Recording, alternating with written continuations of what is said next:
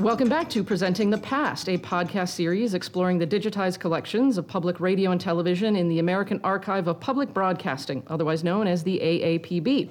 I'm Christine Becker, Associate Professor in the Department of Film, Television, and Theater at the University of Notre Dame, and co-host of the Acamedia podcast from the Society for Cinema and Media Studies. The AAPB website features nearly 60,000 public radio and television items streaming online, and this podcast brings you conversations with the researchers, scholars, educators, and media producers who have used that archival material, and they share their insights on what they have found. We've got a very special episode today, and incredibly excited to introduce my two guests for this episode. First of all, not only one of the most important people in the history of American television, but in saying that, he's one of the most important people in American public life.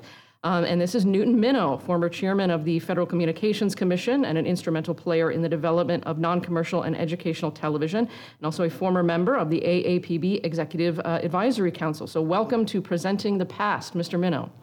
I'm very honored to be here today. Thank you.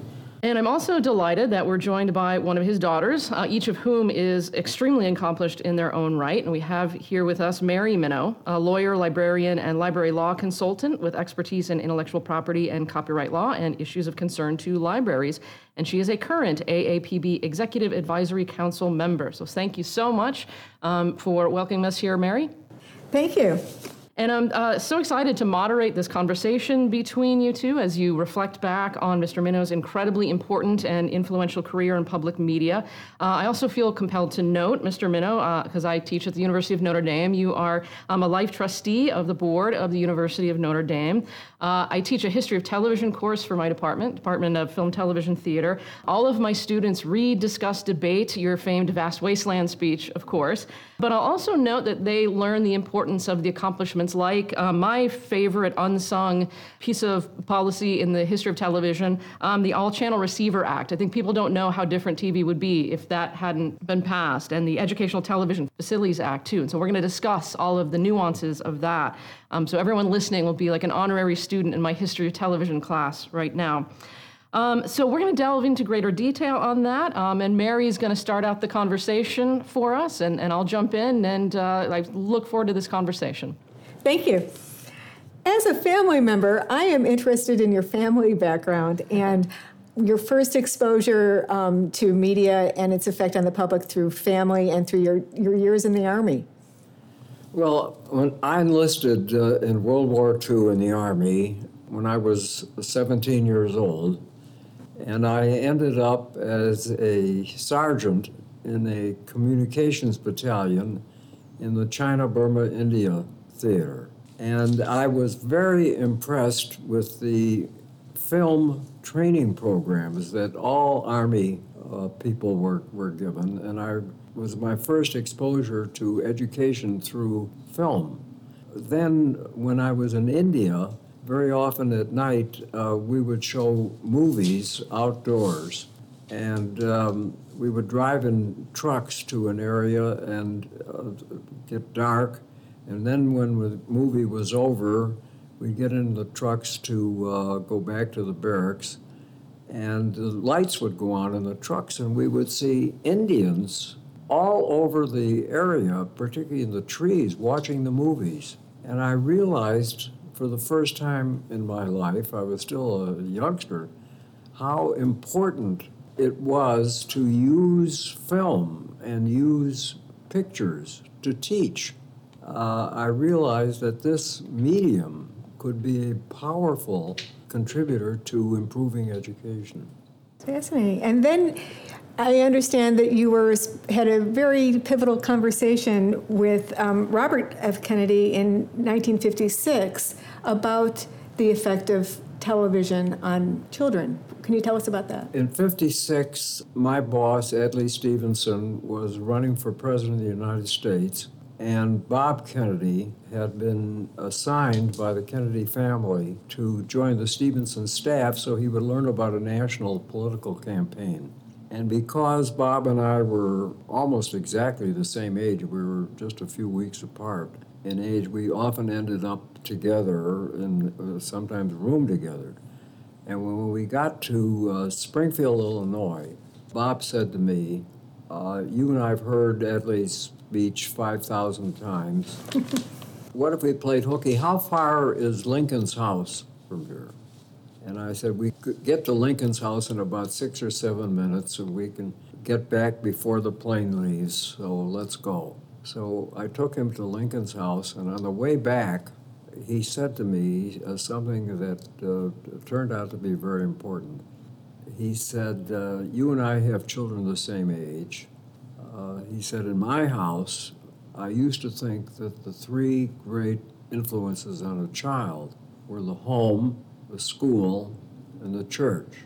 He said, now in my house, there's a fourth great influence, and it's television. My kids are captivated by television. They're watching television all the time.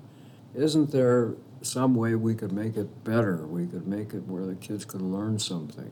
So that was the first time that Bob became aware of my great interest. And I, at that time, was the lawyer for a company that made educational films, the Encyclopedia Britannica Film Company. And I would borrow some films occasionally and send them to Bob so his family could watch them on Saturday morning at home, to give him an idea of how film could be used for education. And so then through the years, we kept in close touch, and when President Kennedy was elected president, he asked me to become chairman of the Federal Communications Commission, and I took my family, including you, Mary. I think you were then about 2 or 3 years old. That's right. And we went off to Washington. It's very exciting.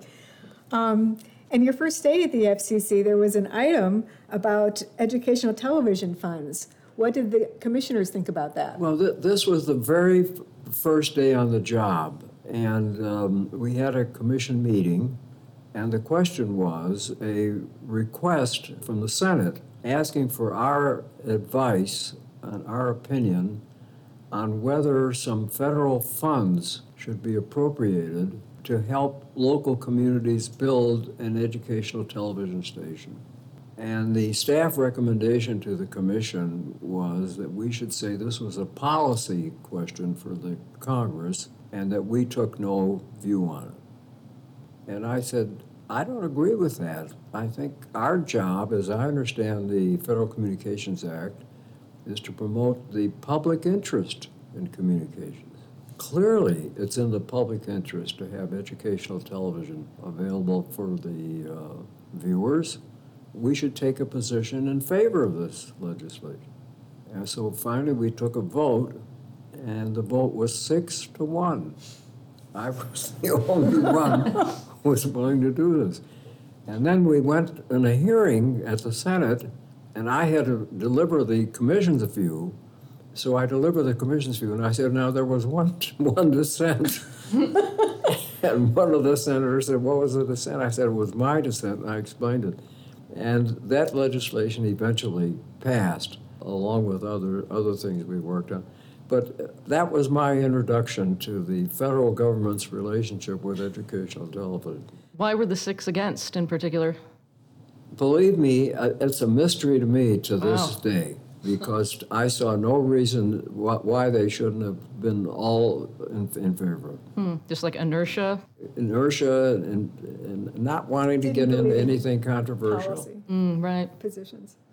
And you were not exactly shy, even though you were young and new. And I think this was best exemplified by your famous Vast Wasteland speech. And I wanted to tell you that when I was studying for the LSAT to get into law school, there was an excerpt of the speech.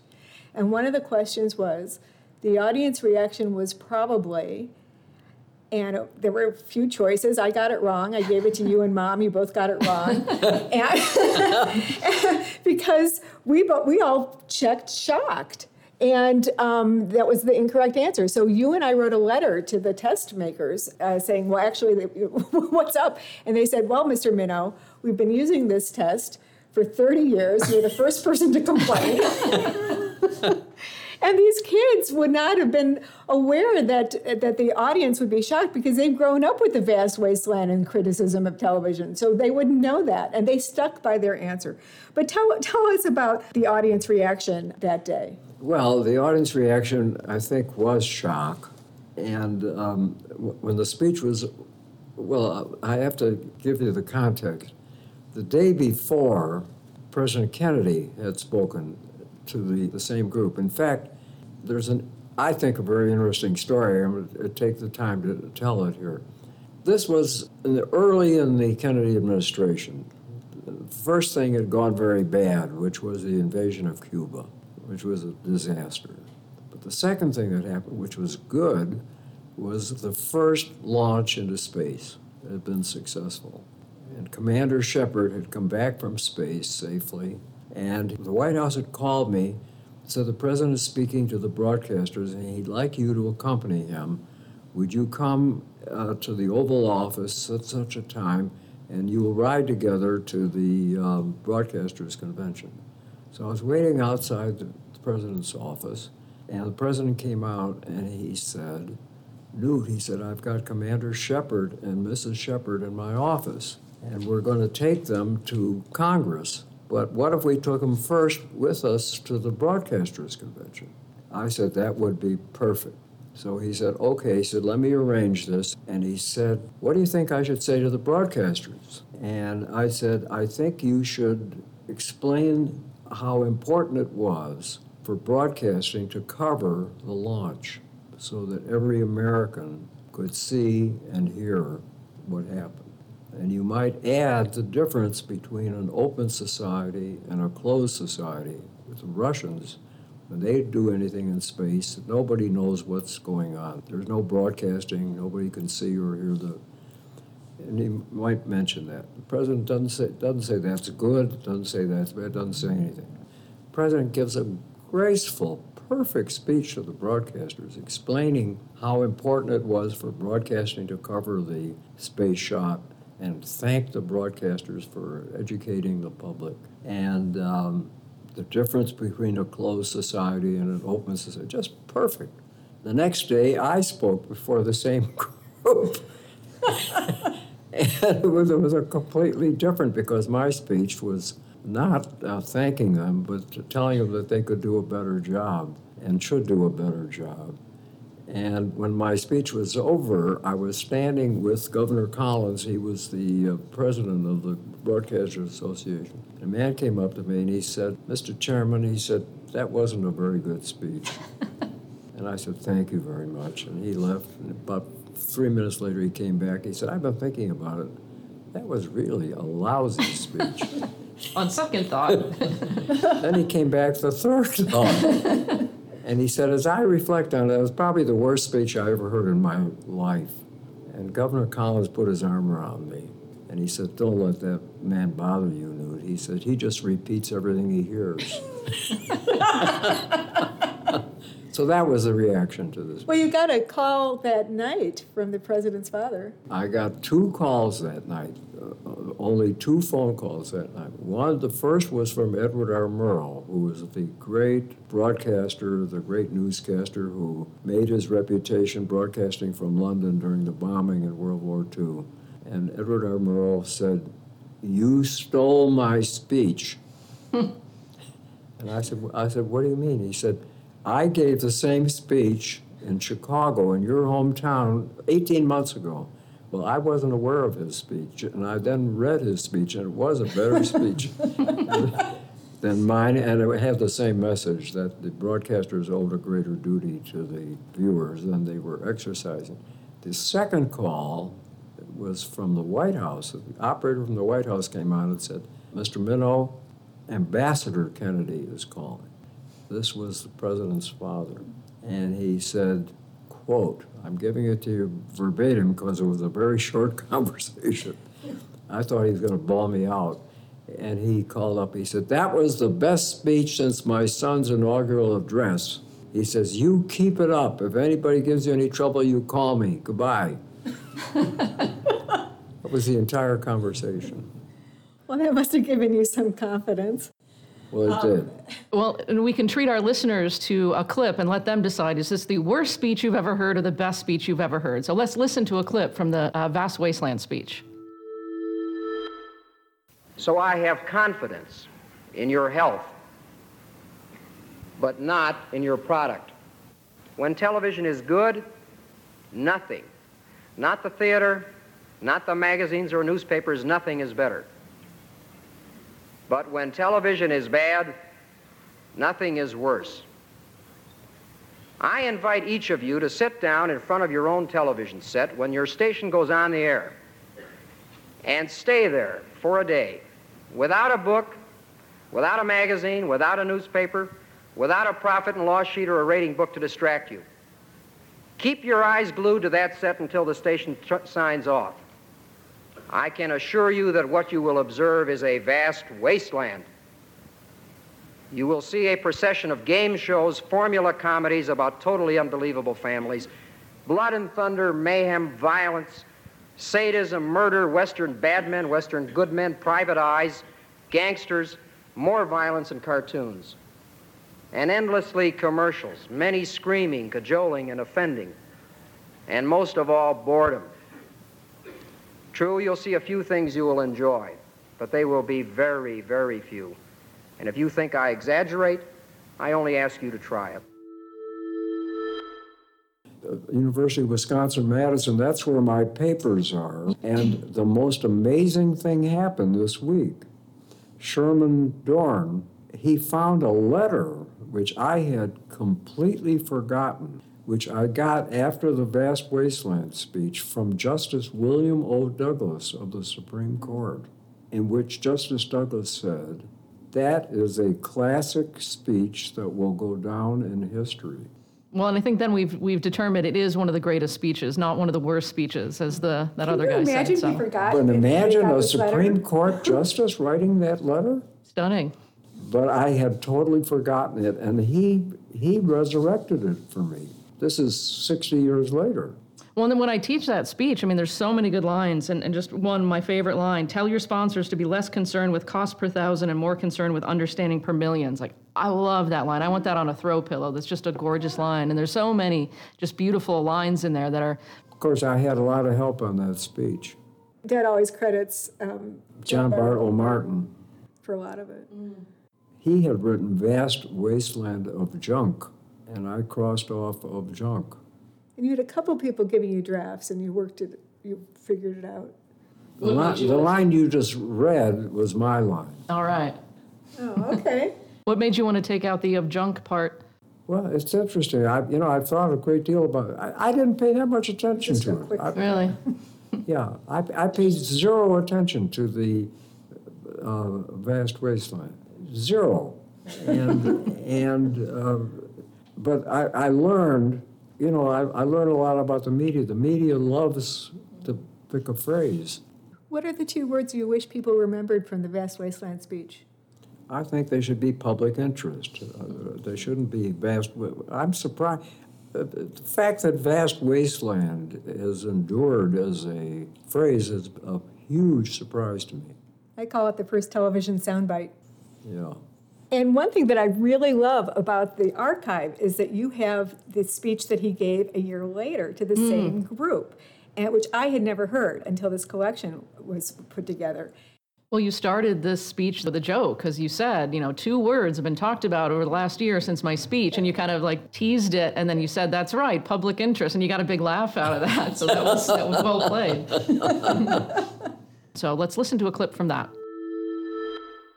Now, I'm told that speech last year raised the blood pressure of some people who are in television.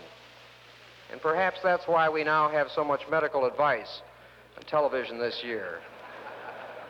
Dr. Kildare has called Ben Casey in for consultation, and I'm told that even Dr. Frank Stanton has installed a couch in his office. That speech last year ran about 6,000 words. Only 2 of those words survived the day. And since last May, those 2 little words have been repeated over and over again on television, on the air, in the press. Some of you broadcasters tell me in your sleep. Of course, all of you know the 2 little words that I mean. Public interest.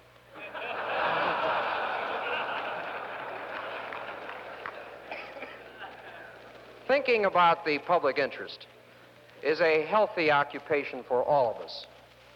For those of us who are directly concerned with broadcasting, it is more than just healthy. it is mandatory.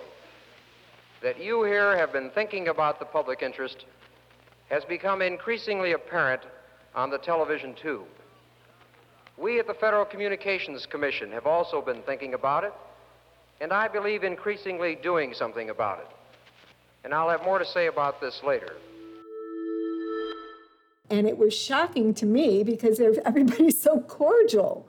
Well, I think in the year, I think the broadcasters realized that what I was urging them to do was not only in the best interest of the country, and particularly the children, but also was in their best interest. If they were doing a better job, they would go home at night more proud of themselves than they were before.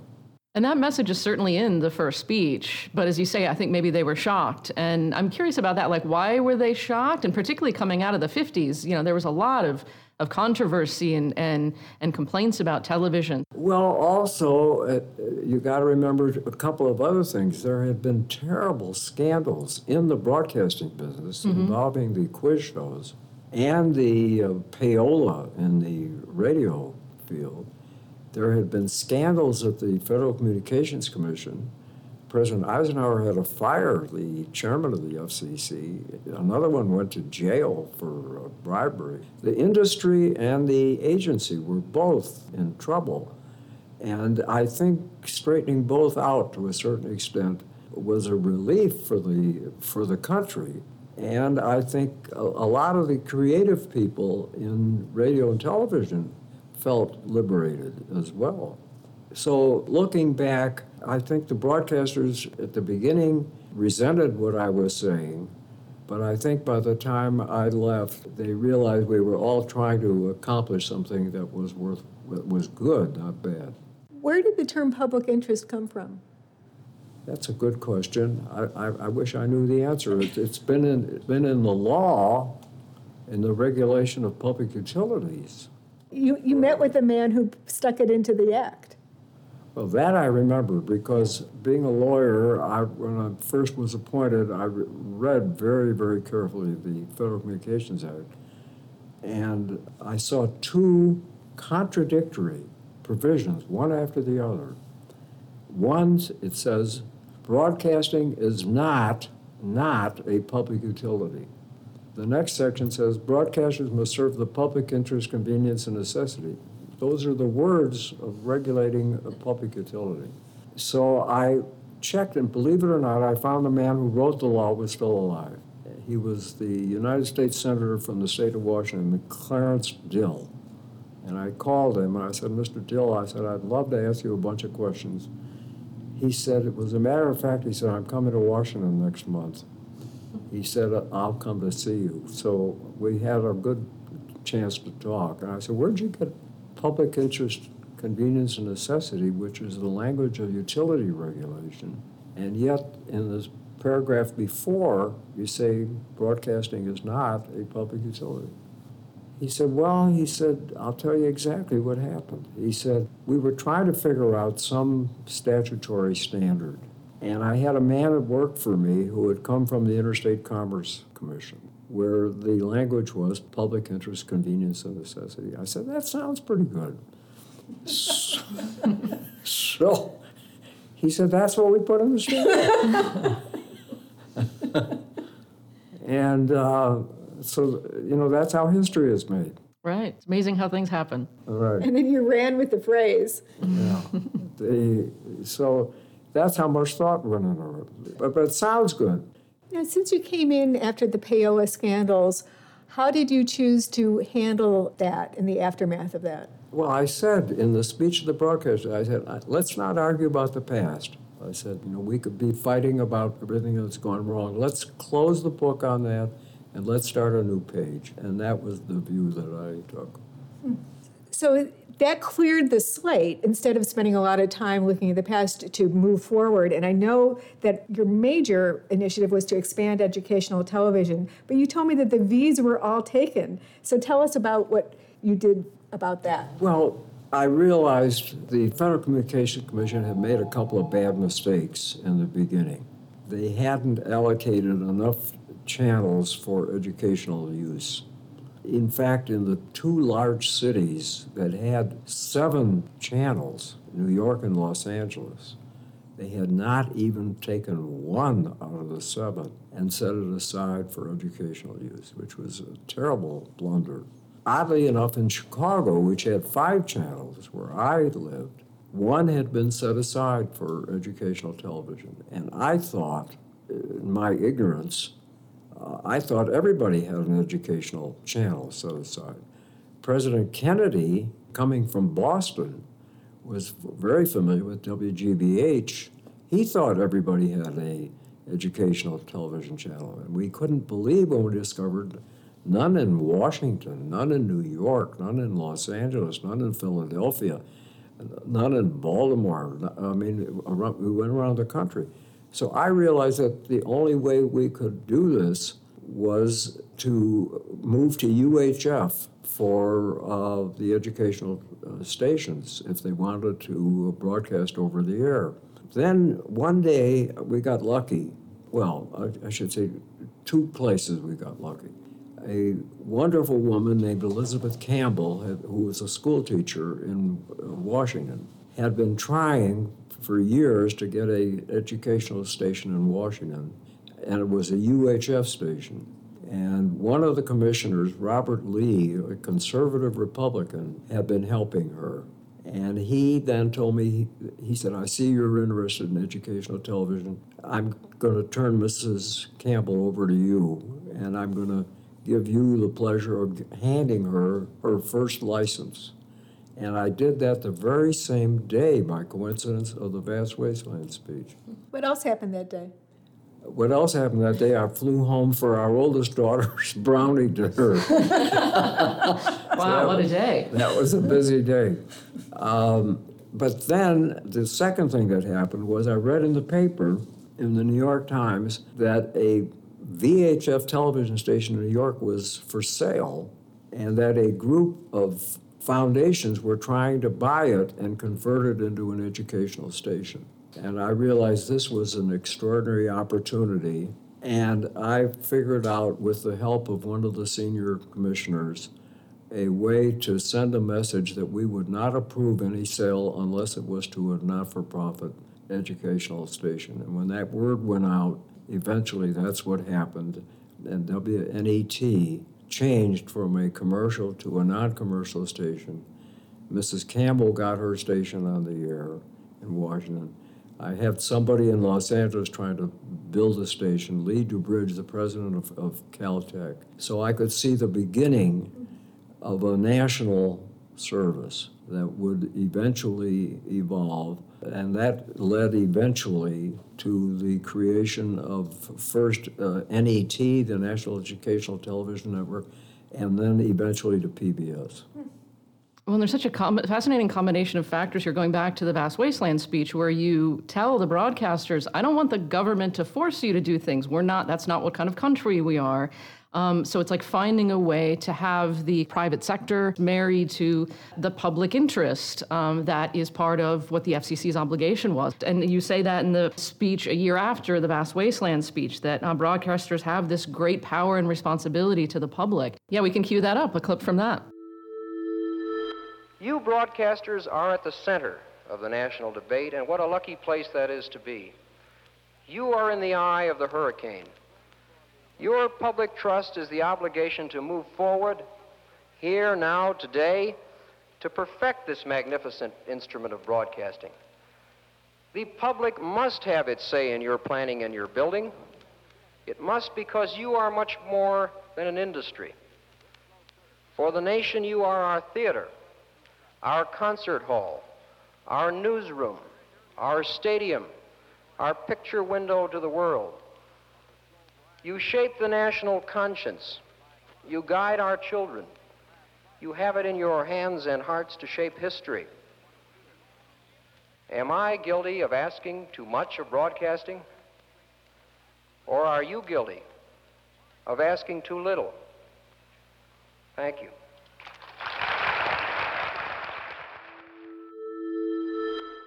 Well, that's what we've tried to do. We did the same thing, the same philosophy, Chris, with the communication satellite.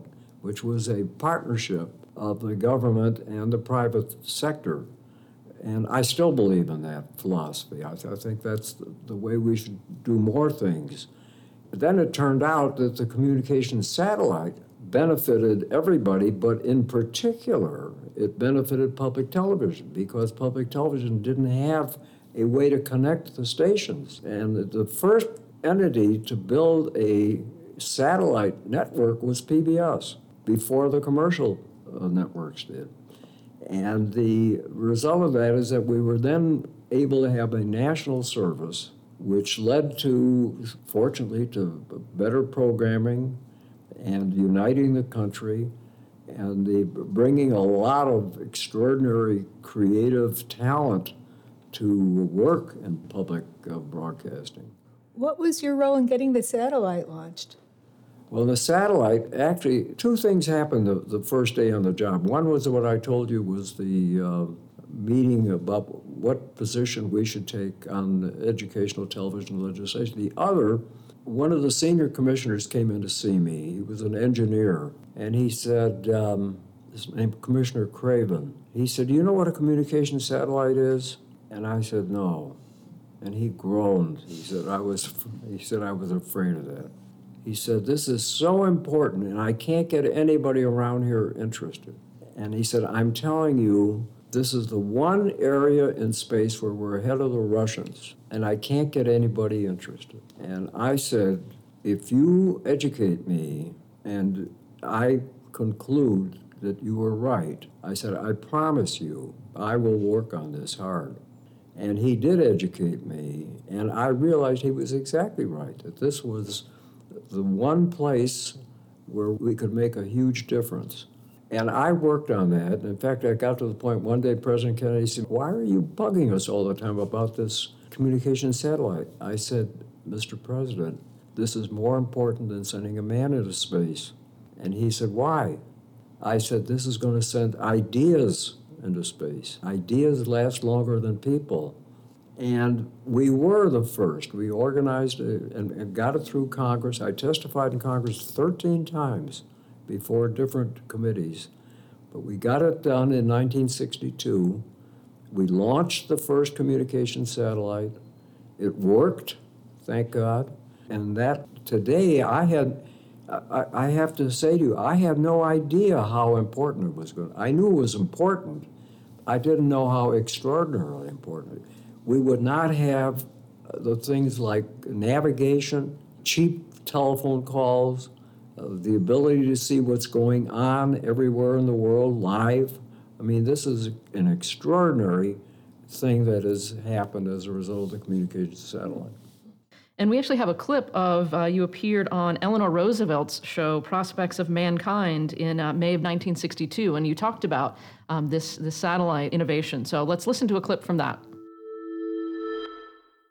And I don't think anyone knows. I'd like to ask Mr. Minow what, in fact, and who will program the satellite system when it is, in fact, permanently in place some years Well, as hence. they say on television, that's a $64,000 question. The networks are cooperating at the government's request. The networks are cooperating at the government's request in this first program. I would hope myself that channels will be set aside for the United Nations. I'd hope someday, Mrs. Roosevelt, that when a great issue is debated at the UN, that it might be seen all over the world. This would be it seems to me, one of the greatest avenues toward peace and human understanding that would be possible. I'd hope that the USIA would have some use in it, but all these judgments are going to have to be made. I think it's time the nation started thinking about this, thinking what we want to do. We constantly have technology and science exploding faster than our capacity to think about what we want to do with it humanly. Mrs. Roosevelt, what do you envisage really that this little satellite should do? I know that you have an abhorrence, which I think we share, of the word image of America. Would you like to comment on that as far as Well, I hope we will stop trying to create an image of America, because America is many images. I don't think you can create an image of America, but I think you can show different aspects of America and American life and thought. And that I would hope this little satellite would do. And I don't mean by that that it has to be all the good things and none of the bad things, because I think that's one of the sad things that we have done, that sometimes people think that we only want to tell them where our successes are and never where our failures are. And in a democracy, I think we know that we haven't a perfect democracy, and therefore that we have to have some failures. But I would hope very much that it would not be, as you said, there was fear that it might be just used as a propaganda medium for one nation or another nation, but that it would show different nations in their strivings to arrive at something better than they now had. And I think that would be a real advantage if we could really see the strivings of people the world over, and it would help us in many ways to know what to do ourselves. The All Channels Act also ushered in the chip that had to go into the televisions had to go from a very expensive price down to a very cheap price to satisfy this All Channels Act. Well, Mary, you're the one that found a clip of an engineer, I forgot what company, it was with one of the tech companies, in which he said that the all-channel requirement forced them to make smaller and smaller and smaller things. It led to the chip. So it had an enormous consequence beyond the all-channel legislation. It changed a lot of the technology. Point being, one thing leads to another that you don't expect, and one step follows another step, and in this case, the all-channel legislation produced an advance in technology. And before we leave this, you mentioned Mrs. Roosevelt. I have to tell you a story about Mrs. Roosevelt. Please do. One day, Mrs. Roosevelt, this was months before she died, she called me on the phone at the office, and she said, "Why aren't you answering Reverend Smith?" And I said, "Miss Roosevelt, I'm sorry." I said, "I don't know who Reverend Smith is or what this is. Tell me what it's about." She said, "Reverend Smith is a black minister in Jackson, Mississippi, running in the Democratic primary for Congress against the incumbent, John Bell Williams. And he went to the local television station, WLBT, with a check wanting to buy some time on television for his campaign." And she said, well, the station told him to come back next week. And he'd been coming back every week for the last 6 weeks. And next week is the election. And he filed a complaint with the Federal Communications Commission, and he hasn't gotten any response. So I said, I'll get right on it. And I check around, and sure enough, on the staff desk somewhere, I find that Reverend Smith's complaint is sitting there. And I said to the staff, what about this? And they said, well, we checked with his opponent, and his opponent is not buying any time. And the law, Section 315, the Communications Act, says if a station sells time to one, it must sell time to the other. If it gives time to one, it must give time to the other. But since the opponent is not buying any time, and since the station is not giving any time, therefore, there is no equal time complaint. I said, wait a minute. I said, the Communications Act says that the broadcaster is to serve the public interest. Why is it in the public interest to have no discussion whatever about this congressional race? So I dictated a telegram to the station. I said, tell us why it's in the public interest to have nothing on your air involving this congressional race, and tell us today.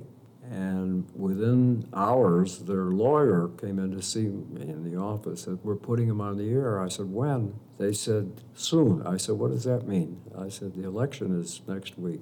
They said, we're putting him on tomorrow. I said, okay. So he went on the air. He lost the election, but Myrlie Evers, the widow of Medgar Evers, the civil rights leader, she said something in a quote. She said, it was like the lights going on. To see a black candidate on television. I then, not too long after that, I left the FCC. Now we fast forward to 1996. This is now 30 years later almost.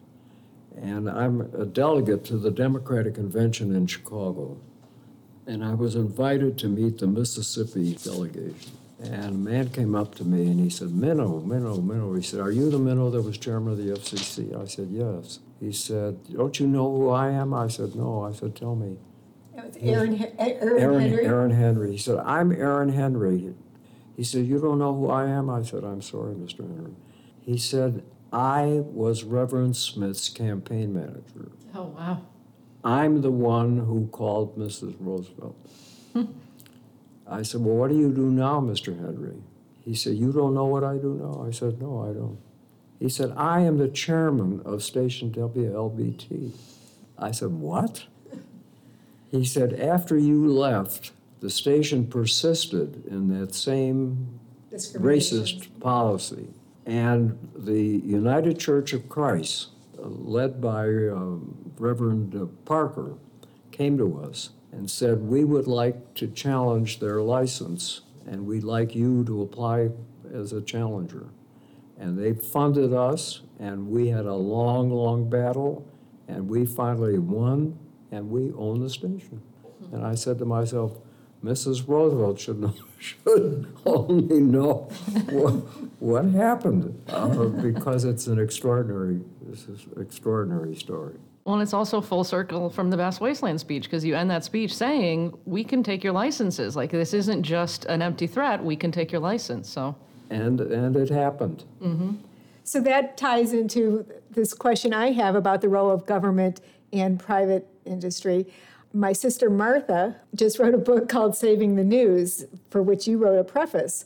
And she makes an argument that the government has not only a permission, but an obligation to help save local news. What do you think about that? Well, she teaches constitutional law at Harvard Law School.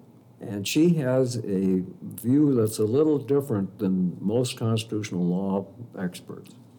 Because she says, and she's right in my view, she said there's only one institution, one private institution mentioned in the Constitution. Only one. It's the press. And it's in the First Amendment. And people think the First Amendment is a restriction on government about the press. She reads it to mean it's the duty of the government to protect the press.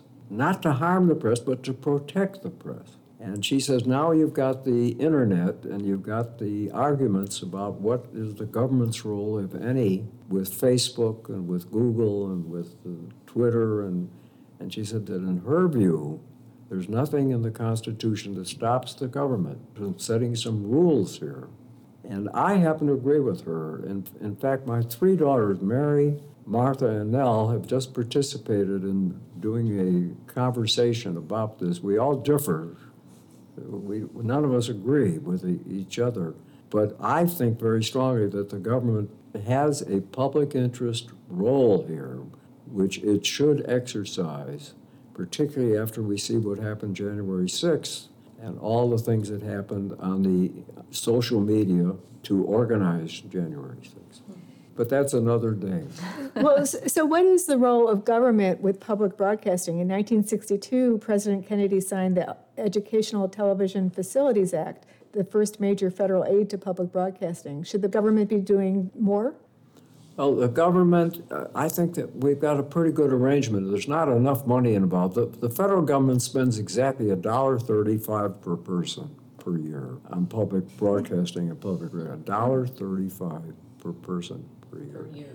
If you look at other countries, that's a pitiful investment in public broadcasting. If you look at England, Canada, Japan, Germany, France, we are way, way behind. But it's a beginning, and we do it, one thing I'll say, we do it in a very intelligent way. We do it on a matching basis with people contributing money. I think we should do a lot more. I say that for a very, very compelling reason. Of all the public opinion polls, what is the most trusted institution in America? It is public radio and public television. the most trusted institution in America. Think of that. In a world in which hardly anybody trusts anybody, it's still because public broadcasting has earned the trust of the American people because it is fair, because it presents alternative points of view, and because it isn't partisan. And its underlying mission is the public interest. Exactly. And I think we've only been at it decades. I think its best days and best contributions are still ahead. So, and just circling back then to the Educational Television Facilities Act of 1962, where Congress gave the first major federal aid to public broadcasting. Any thoughts about the importance of that? Well, the importance of it was to, because if ever the concern was about the federal government creating content or propaganda, this was limited to facilities, to buildings or broadcasting equipment. And that answered that concern or that opposition. So that it was deliberately written to help a local community buy the equipment or build a tower to begin a station. Well, and again, there's such a nuanced understanding of law, of politics, of public service that comes together in so many of the things that you've been involved with. Well, the main thing I think that I saw, because I've been involved in politics with Governor Stevenson, and I kept telling this to the educational television people, the only way you'll get anything done in Congress is if you bring the local people to come and see their congressman and their senator. They're not going to pay any attention to you representing a national organization. But if you bring the person from South Bend, Indiana, to see the congressman, believe me, they'll be listening with their ears and their hearts. So then we organized that the lobbying, the legislative effort should all be done from local, I kept everything local. And that's why, in many ways, we've been successful. And that's at the heart of PBS structure, too, compared to the networks. Like it's about localism. I changed that. Until then, the PBS was doing the lobbying. I said, forget it. Stay home, PBS. Just bring in the local people. And that works. Yeah. One year we did something I thought was very interesting. We ran it like a political convention. We had the states all seated with their state banner, and we invited the congressman to come and sit with his constituents and the senators, and it made it very local. And everybody was there. I think we had all 50 states. Later, you went on to chair WTTW. Can you tell us anything about those years? Well, I chaired WTTW. WTTW was started because a man in Chicago named Edward L. Ryerson, who was in many ways Mr. Chicago. He was chairman of Inland Steel. He was chairman of the University of Chicago. He was chairman of the Symphony. He was chairman of the Republican Party. And a friend of his from Boston named Ralph Lowell called him on the phone one day, and he said, Edward, there's a new thing called public television, and my guys here tell me that a channel was set aside in Chicago, and you should organize a group and apply for it. And Edward Ryerson didn't know anything about television, he didn't know anything about public television, but he said, would this be good for Chicago? And Mr. Lowell said, yes. So Edward Ryerson said, then I'll do it. And he did. And he organized what became WTTW. And when he retired, he asked me to take his place, which I did. And then I became chairman of PBS. Again, a conservative Republican named Ralph Rogers in Dallas, Texas, was the first chairman of PBS. And the joy to me, even though I'm a Democrat, the joy to me is that bipartisanship or nonpartisanship has been the rule in public broadcasting. We have managed somehow to stay out of politics. We've managed to get the support of Congress on a bipartisan basis, and we've managed somehow to, for the most part at least, to stay out of politics. That's a perfect setup for my next question, which is, what was your role in getting Sesame Street off the ground? That's a wild, wild story. In fact, you're going to tell me I made it up, but what happened was I was on the board of NET, which was the predecessor of PBS, and I had a call from Dean Birch.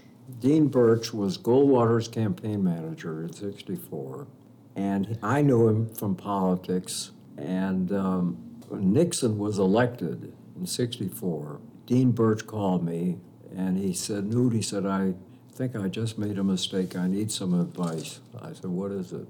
He said, President-elect Nixon called me. This was after he was elected, but before he took office. He called me and he asked me to be chairman of the FCC. And I said no. And I'm thinking about it. Maybe I should have said yes. What do you think? I said, why did you say no? He said, I've got a successful law practice. He lived in Tucson, Arizona.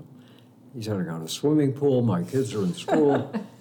I said, you made a huge mistake. I said, this is one of the great opportunities for public service. You should change your mind. Call Nixon immediately before you get somebody else and tell him you change your mind, you'll do it, which he did. Then he takes the job, and he's there a couple months, and he calls me. He says, all right, big shot, you talked me into this. He said, next time you're in Washington, stop by. I need to get some ideas. Well, I looked at my calendar. I was going to the NET board meeting in New York. I said, I'll tell you what I'll do. That board meeting will finish. I'll take the shuttle. I'll meet you for a drink in Washington. I can still catch the plane to get home that night. So at the meeting, we hear Joan Cooney present Sesame Street. She has finished a pilot, and we see the pilot, and she explains what she's trying to do. And I was knocked out by it. And I'm sitting with my classmate, who was also on the board, Pete Peterson. Footnote, he later marries Joan Cooney. And I'm knocked out by this. And I go to see Dean Birch, and he says, well, have you got any ideas for me? So I tell him about this. He says, what's her name? I said, Joan Cooney. He said, what does she look like? I said, she's probably in her 40s, 50s. She's sort of medium size. He said, is she married? I said, well, I'm trying to think. She was introduced as Joan Gans Cooney. So Gans must be her single name, and Cooney must be her married name. He said, Newt, he says, you're not going to believe what I'm going to tell you. I said, what? He said, I asked her to marry me when we went to the University of Arizona together. Where is she? How do I get a hold of her? So I got them in touch, and he says, how can I help you? And she says, I've got foundation money to produce the program, but I tried to get money from the government, from HEW, now HHS. I asked them for $1 million to handle the distribution, and they turned me down. So Dean says, well, I think I can help you because I'll take you to see Barry Goldwater because Goldwater has got the budget for HEW. And she says, I'll come anytime. I'll be there whenever you tell me. So he takes her to see Goldwater, and Goldwater looks over her paperwork and says, Joan Gans Cooney. She says, are you from Arizona? She says, yes, I'm from Phoenix. And she says, Gans, are you related to Harry Gans? She says, that was my uncle. And Goldwater gets up and gives her a big hug, and he says, Harry Gans gave me my first contribution when I first ran for office. He gave me $50. And he said, what can I do for you? So she tells him her story, and he gets very interested. And he calls the secretary of HEW, who was named Casper Weinberger. And he says, why aren't you helping her? She's trying to do things for little kids that'll be very good. So anyway, she gets the $1 million. And so as I say, you're going to not believe me when I tell you that story. That was quite a $50 investment that paid off. And bipartisan. You say that Goldwater was a conservative Republican. was the godfather of Sesame Street. Right. Also, you mentioned your time at National Educational Television. Anything you wanted to comment about? Any important developments when you were involved with National Educational Television? Well, to me, the big dream I had, and actually Mary found this for me, being a librarian, she can find anything. I wrote an article for Playboy magazine in the 60s. July 68. Because what I was urging was that educational television programming be much better. To me, too often it was dull, it was not provocative, it was not interesting. Well, that was another fascinating part of that roundtable with Eleanor Roosevelt, that idea that there's not a division between entertainment and education, that ideally they basically feed off of each other. Right. Well, so I wrote this article, and in it, what I urged more than anything else was a great course in American history. And of course, along comes, in the 70s and 80s, along comes Ken Burns. And to me, that was the fulfillment of what I dreamed educational television could be. Educational television today, the quality of it, to me, is as good as commercial television. It was not true for many, many, many years. Well, it's remarkable listening, again, to the speeches and the roundtables, all of which are, I'll put in a plug, preserved in the AAPB digital collection, but how much what you were saying is fulfilled by, at least in part, by just the volume of outlets we have now. Because you were pushing, for instance, the All-Channel Receiver Act. We need competition. We need more outlets. We need more people making more things. And, we could debate about the quality of everything today or whatever, but that's been borne out, the idea that, or even, again, a little side note for those who don't know TV history, the All-Channel Receiver Act helped to create the Fox network, because a lot of those UHF stations became part of what Rupert Murdoch used to put together the Fox network, which brought competition to the networks, which changed even what 80s television was about. And so a lot of those things you were saying in the 1960s have been borne out by how basically almost technology has caught up with a lot of the vision that you had. Pardon the interruption, and I'll return you to the conversation shortly. But a few days after we met, Mary Minow got in touch to bring my attention to another speech in the AAPB's Newton Minow collection that she and her father had listened to together. She suggested we could try to work it into our recorded conversation, so that's what you're about to hear. This speech took place in October 1961, so about 5 months after the Vast Wasteland speech, and it was delivered to the National Association of Educational Broadcasters. Mary described the speech as one in which her father, quote, riles up the educational broadcasters to educate themselves on money, UHF receivers, and the All-Channel Act, and to act in their own best political interest. She continued, it's actually as good as his Vast Wasteland speech and far more specific about the path forward. So that alone sold it to me, but I wanted to insert this specific excerpt from the speech here because I think it additionally speaks to my observation that Mr. Minow foresaw how expanding the number of channels via the All-Channel Receiver Act and the UHF converter or tuner the bill would require to be built into newly manufactured TV sets would help boost the quality and breadth of TV programming, an argument borne out by developments in recent decades. But before I play the clip, I wanted to flag a moment in this excerpt where Mr. Minow notes that this great future of boundless opportunity for educational non-commercial television, quote, cannot be assured on the basis of a gadget, end quote. And in fact, a variety of factors well beyond his control ended up limiting those opportunities for many years, but his vision expressed here still points toward the promise of the multi-channel era that we had discussed at that point in our conversation. So here is an excerpt of Newton Minow speaking to the NAEB in October 1961, with the full speech available at AmericanArchive.org, of course. And after that, we'll pick right back up with Mr. Minow in the present responding to my observation about how the multi-channel era ended up changing TV. The conversion of the now standard set certainly is the best short-term answer for filling out the UHF audience. But the long-term solution is obviously the all-channel receiver. Now, with the VHF band saturated and UHF just waiting to be used, there is no sensible reason why we should continue to limp along with sets that will receive only 12 channels. Why should any television set manufactured in this country leave the factory incapable of receiving 7/8 of the channels available for television broadcasting in America? All that is required is building a converter into the set in the first place, rather than placing it on top later at considerably greater expense.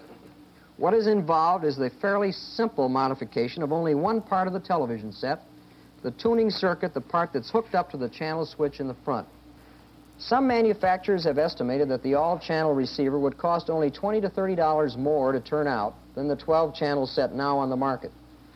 This cost could probably fall to around $10 on a volume mass production basis. For a piece of equipment costing around $200, this is not overwhelming. For $30 or less, the public is denied access to 7/8 of the public airwaves. There are still some technical problems to be solved, to be sure, in turning out a set that reaches from the bottom of the VHF to the top of the UHF. But we cannot believe that these minor technical problems will stump the inventive genius of our manufacturers or are beyond the reach of the electronic art. Now, the Federal Communications Commission, and I hasten to add this was before I arrived, has proposed legislation which would require that television sets manufactured for shipment in interstate commerce be capable of receiving all channels. I agree completely with the Commission's policy adopted before I got there and support it wholeheartedly. The bill to accomplish this was introduced in the Senate by Senator Magnuson. It is numbered S-2109. The House bill, introduced by Representative Harris, is numbered H.R. 8031. Now, I'd like to do a little lobbying, if I can, tonight.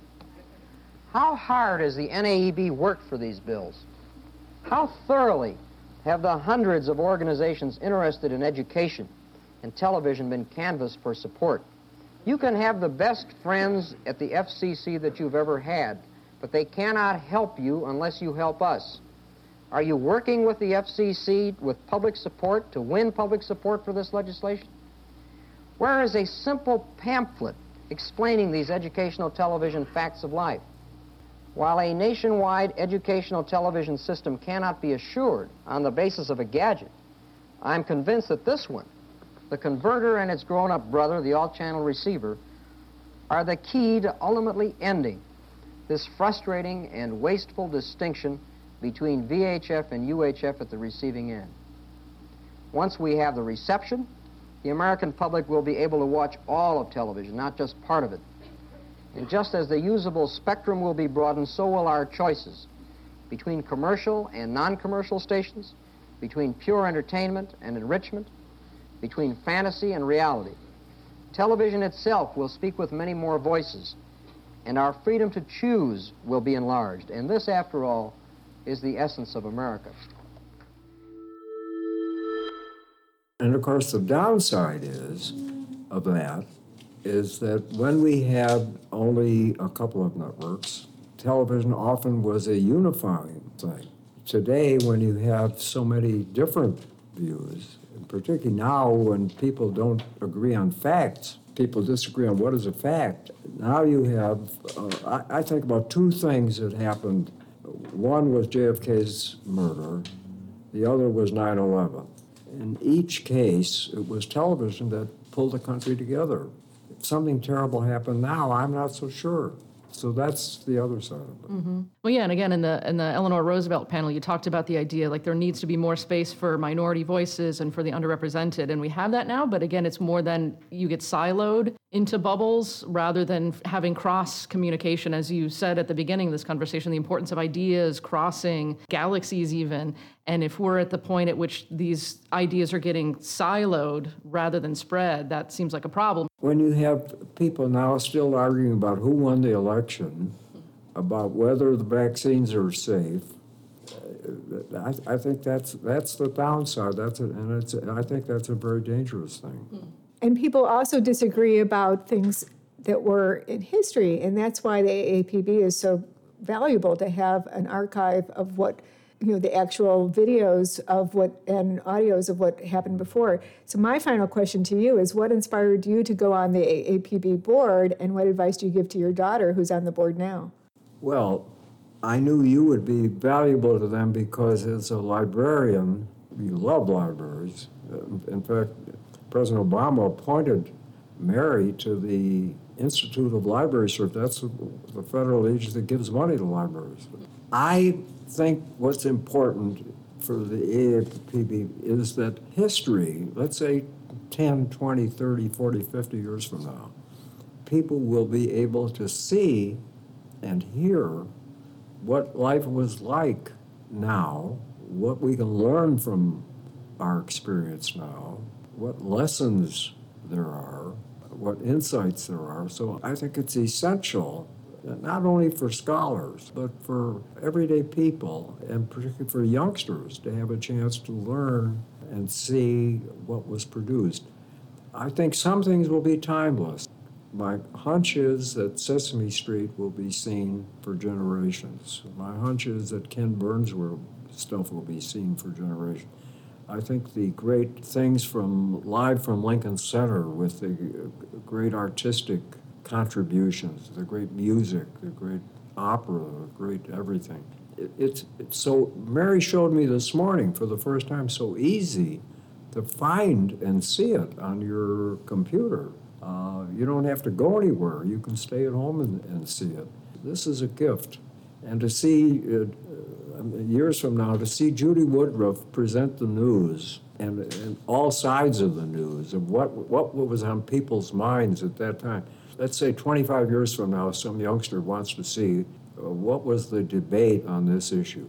The youngster can look up the PBS NewsHour and get a very thorough explanation of what the issue was and what the sides were and what the arguments were. That's a gift. Well, this feels like another full circle moment because, again, things that you did, things that you helped push through, things that you helped support are responsible for why I'm here recording you for the AAPB, and that this will be housed on the AAPB website for, again, however things last. Yeah, so another nice full circle feeling here. Well, it certainly is for me at my age. Any final thoughts you'd like to leave our listeners with about television, about your legacy in television? Well, I have been blessed by seeing every side of this elephant. Very deeply committed to educational, but I've been involved with commercial television. I've been involved with publishing. I've been involved on the boards of book publishers, magazine publishers, newspaper publishers. I've seen every side of advertising agencies, big advertiser, seen every side of the elephant, including the backside. But I've seen it from the government side. I've been appointed to 3 presidential commissions by different presidents of different parties. I've been blessed with getting a pretty full picture. And I don't see any bad people. I see people, each with a different goal, each with a different job. But overall, I see what is in the Communications Act. I see the public interest. And what I think we've got to always remember more than anything else is that our job in public broadcasting is to serve the public interest, to serve the public interest. If you remember that every morning and say, what can I do today to advance the public interest? That's the important thing. Well, Mary, any final thoughts about, your father's legacy, growing up seeing your father's legacy play out? Well, I was only allowed a half-hour of television as a kid. There we go. But there was no content restriction. I could pick whatever I wanted. So any half hour you want, but just a half hour? Yeah. So he's the best father in the world. And I think his 3 daughters will agree to that. My mother will ask what we talked about and if we mentioned her. So I do want to mention that my parents just celebrated their 72nd wedding anniversary. That is incredible. Congratulations. Thank you. We're out to beat Jimmy Carter. Thank you so much for joining us at Presenting the Past. Really appreciate your time and just a fascinating conversation. So thank you, Mr. Minow. I can't thank you enough because this is a great break for me. And I'm so pleased our daughter Mary and you participated in it. I'm looking forward to hearing it. All right. Thank you, Mary. Thank you. And thank you to the listeners for your attention to this episode of Presenting the Past. I invite you to the AAPB website where you can look at the special collection, Broadcasting in the Public Interest, the Newton Minow Collection. And so all the speeches we've talked about, the Eleanor Roosevelt Roundtable, and more are at that site. I'd also like to thank sound engineer Todd Thompson at the University of Texas at Austin for his post-production work on this podcast. Also to Kevin Kersmanich at the University of Notre Dame for recording this. And thank you to Bill Kirkpatrick at Denison University for his assistance with distributing the podcast. And finally, thank you to Ryn Marchese at the AAPB for her help with planning and organizing these podcasts. Please join us next month for another deep dive into the digital resources of the American Archive of Public Broadcasting.